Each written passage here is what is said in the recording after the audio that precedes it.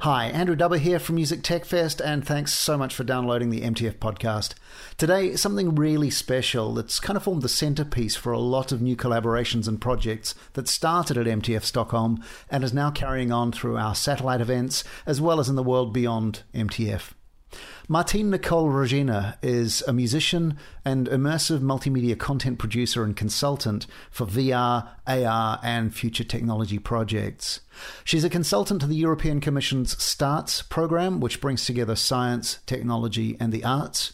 She's co-founder of a global private aerospace coalition called Being in Synergy, and she's a civil astronaut training advisor for Space for Humanity. Martine Nicole is currently artist-in-residence at the Dwingelo Observatory Telescope in the Netherlands, where she's been reflecting the sound of her voice and of classical musical instruments off the surface of the moon using modulated radio wave transmissions. Now, Martine Nicole brought the project to MTF Stockholm, where originally she was simply going to perform and showcase her Moon Bounce project in collaboration with the Dutch scientists at the observatory. But as with so many things that come to Music Tech Fest, more people became involved, it took on new ideas and new directions, and it became a little bigger than it had been before. She sat down with Reuters journalist and AI specialist Jamila Knowles on the interview stage at MTF Stockholm. I think you'll really enjoy this. Have a listen. Martine Nicole Rogina. Brilliant. All right, then we continue our fantastic array of chats that we've been having here at Music Tech Fest with someone who has just run from a nuclear bunker after bouncing things off the moon, which if you were here for the last session you would have heard a little bit about that. But Martine, please tell me what... I don't even know where to begin with this. All right, so what have you been doing here? Let's start with that first. Well, I initially was supposed to do a performance, so by myself. So I am actively moon bouncing. That's what you have been talking about before. So I'm reflecting radio waves of the surface of the moon passively. So that means it's literally the echo of the moon that comes back to us. And I collaborate with the Dwingelo Radio Telescope, which is a very amazing place because it's actually one of the first radio telescopes that was ever built. It's from the early 50s. And with this very radio telescope, they discovered that the Milky Way is a spiral galaxy. So it's quite a monument. So I feel very honored. And I collaborate with 2 radio astronomers, and they help me, like ham radio operators. And in the ham radio world, they do moon bounce for quite a long time. So it was actually...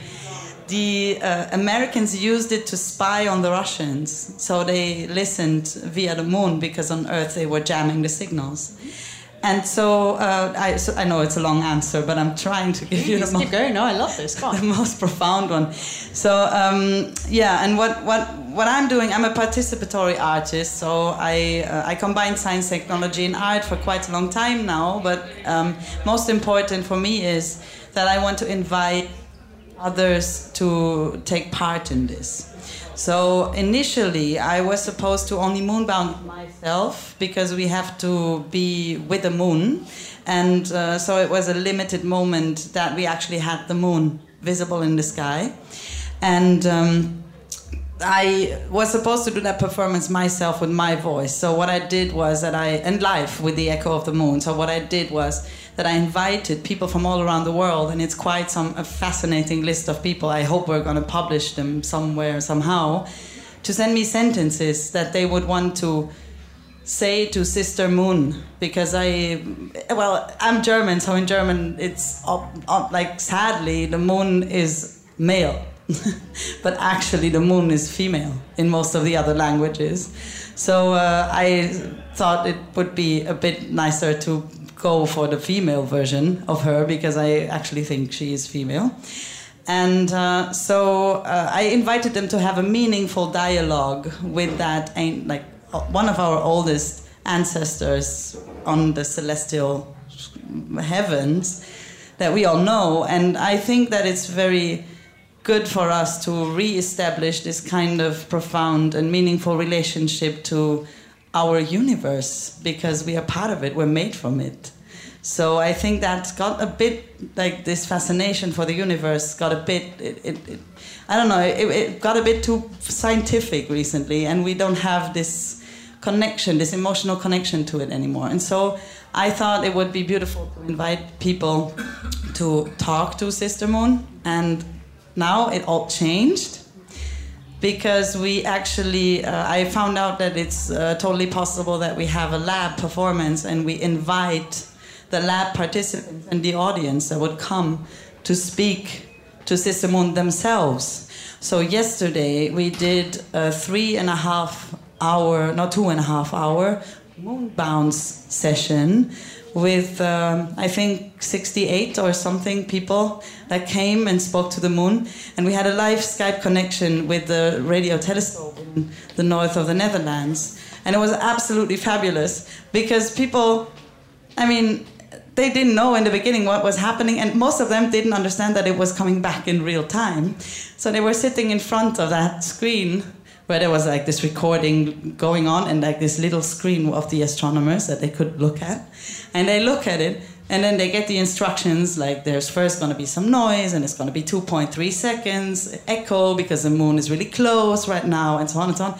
And then they hear the noise, and then they say something, and then they hear the echo of the moon, and their faces literally changed to absolute mess. They were absolutely mesmerized. So it was really like this. And a lot of people were like with tears, and Imogen Heap was bouncing off the moon, and Reeps One was bouncing off the moon. So Imogen actually invented a kind of song that we are now using in this lab performance live. So what we did is that we now, together with a synth that is actually made with gravitational waves and some other elements, we're playing with these samples live now. So that's what you might see again tomorrow, because we have just been told that we might do another performance tomorrow, but that was the longest answer that you probably ever got. But a good one, I think we'll agree. And so that emotional contact, I mean, as you say, science, technology, quite often seen as cold arenas, even though the technology can be used to make quite an emotional experience. And I'm having witnessed some of the people doing this and talking to them afterwards and saying, you know, I heard my fuzzy voice come back to me saying something that I kind of thought of 2 minutes before, was hugely emotional. And I thought, God, I'm being a bit silly, you know, it's just, you know, I'm becoming a middle-aged woman and this kind of thing touches me. Everybody seemed to have that experience. So yes. What was your experience when you first did it? Well, I was at the antenna. So, and I have to say that I'm half Slovenian, half German, and my Slovenian side sometimes kicks in a lot, and it's very emotional. So I hugged the antenna. I cried all the time of happiness, and I was like a little child. I was for 1 week like they gave me some kind of excitement drugs. I was like jumping around like a rabbit, telling everyone like, look what I did. And so for me it was I learned a lot about it in advance. So I became part of Synergy Moon. I don't know if you had that interview already or if it's going to be later on, but Synergy Moon is one of the 5 finalist teams of the Google Lunar X Prize. And they kind of commissioned me to make an artwork to reflect to go to the moon and reflect back to Earth. So I was busy with thinking about going to space for quite a long while, and about that specific technology I was very busy, like finding out what to send, how to do it. When I did it for the first time, I was completely breathless. I mean, I was like, I suddenly realized that my voice just traveled almost 800,000 kilometers. And it was reflected by this thing that I know from, this planet, this moon, that I know since I was born, kind of. And that's why I wanted to share it with everyone, because I felt like, oh my God, this is transformative. And it made me cry in that moment. But I wasn't in that session that we did. I wasn't the first one to moon bounce. Like I'm always the last one. I'm doing maybe like this time I did the testings in the beginning if the Skype connection would work, but then I let everyone do their job, and then I had the radio astronomers having to tell me like, do you actually want to also say something this time? And I was like, yeah, of course. So we moon bounced cello and bassoon and drums and ukulele and all kinds of music instruments, because that was the idea of recreating the understanding of what is a musical instrument and how do we communicate with something that is not human. So I heard cello. That was the first echo I heard, and I already cried back. I was really I was kind of amazed that my brain still could actually do something functional, because I was so touched by it. And that happened yesterday as well, when I saw the people and I saw the mesmeration. I was just standing next to it, and you see it in some videos, and I'm like having this tears and this smile. It's like, so yeah, that's what that's how it felt like.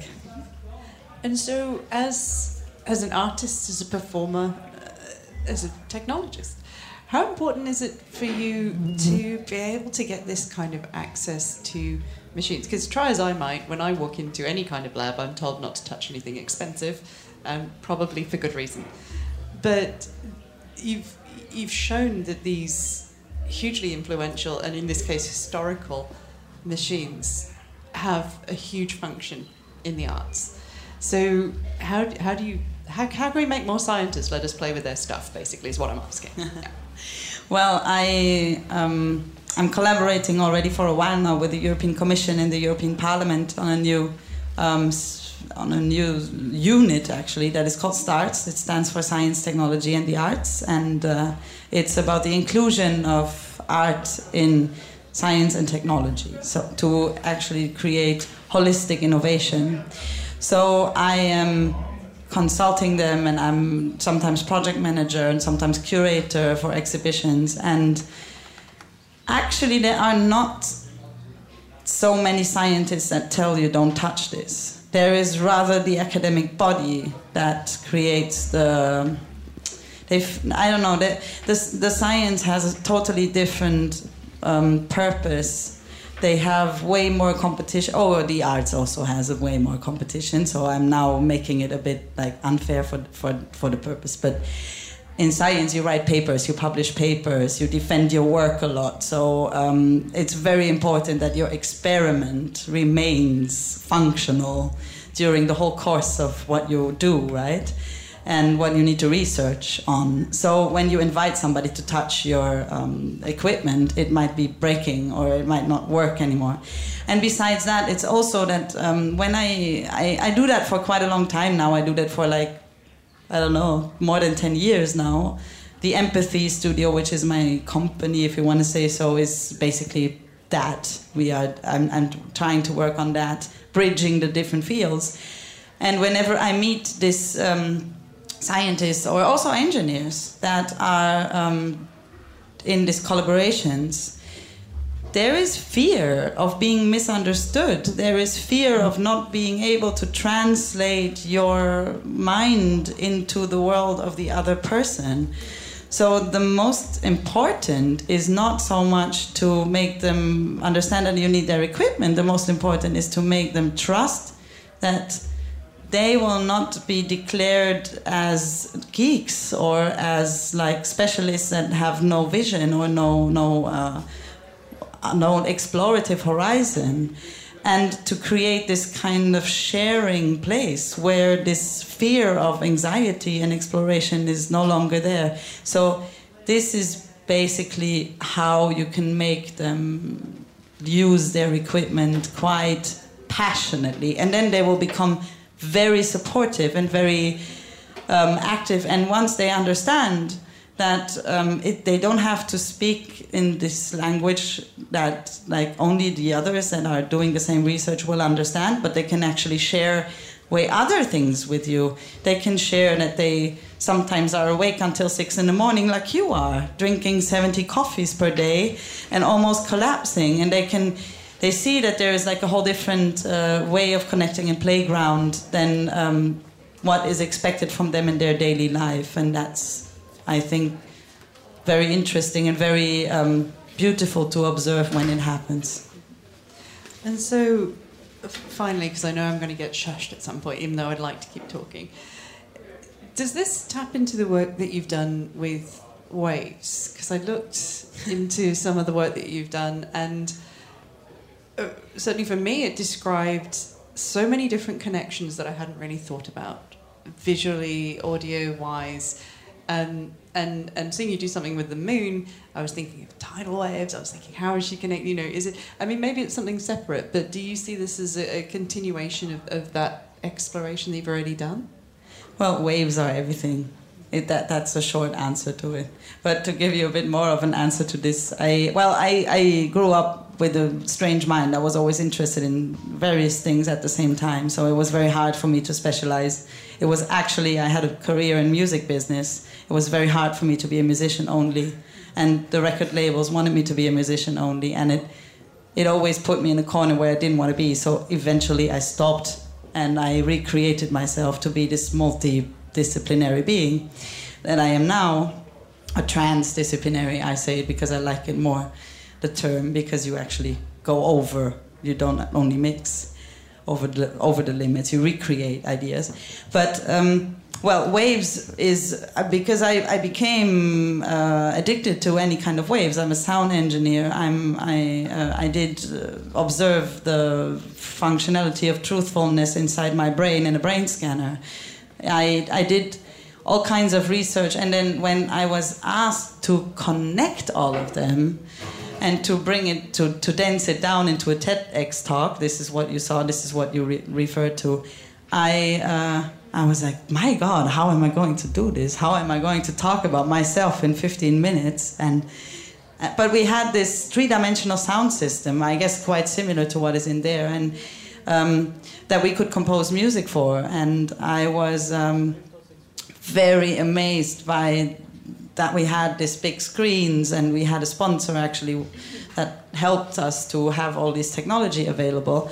And I had to find this red thread, and then I saw like, oh my God, actually everything is waves. We're speaking about light waves, heat waves. I mean, watch the TEDx talk, and then you're probably going to understand it better. Otherwise, I'm going to do the whole talk again. But it's basically that the glue, to me, waves is a little bit the theory of everything. All right then, well, unfortunately I'm going to have to draw things here, otherwise I'll get told off. But it's a pleasure to talk to you. And it's been even more of a pleasure to be able to talk to the moon because of you. That's a great stuff. So a big round of applause, please, for Marco. Thank you. May I just have one little announcement? Sure. Yeah. So actually, I just have to add one little thing that I didn't say before, obviously, because I gave the longest answer of the universe. We actually will provide these samples that we recorded, so you will be actually part of it. And it will take me a while to edit them, but then they will be downloadable on the MTF web space somewhere. We're going to send you the link when it's time. And then everyone is invited to remix those samples in whatever kind of way. And we're working on we just explored this here, that we're going to do this. That's why I'm announcing it now. And it's going to be a moon music compilation, but it's not restricted to music, of course. It can be anything. And also everyone is invited to send me sentences, because it's an ongoing project. So we are continuously going to Moonbounce. This is not a one-time event. It's going to happen many, many times. So that was it. Thank you very much. Amazing stuff. Thanks so much for listening to the MTF podcast. That's it for now. Have a great week. Don't forget to share, like, tweet, subscribe, and help others find this. It would mean a lot. Cheers.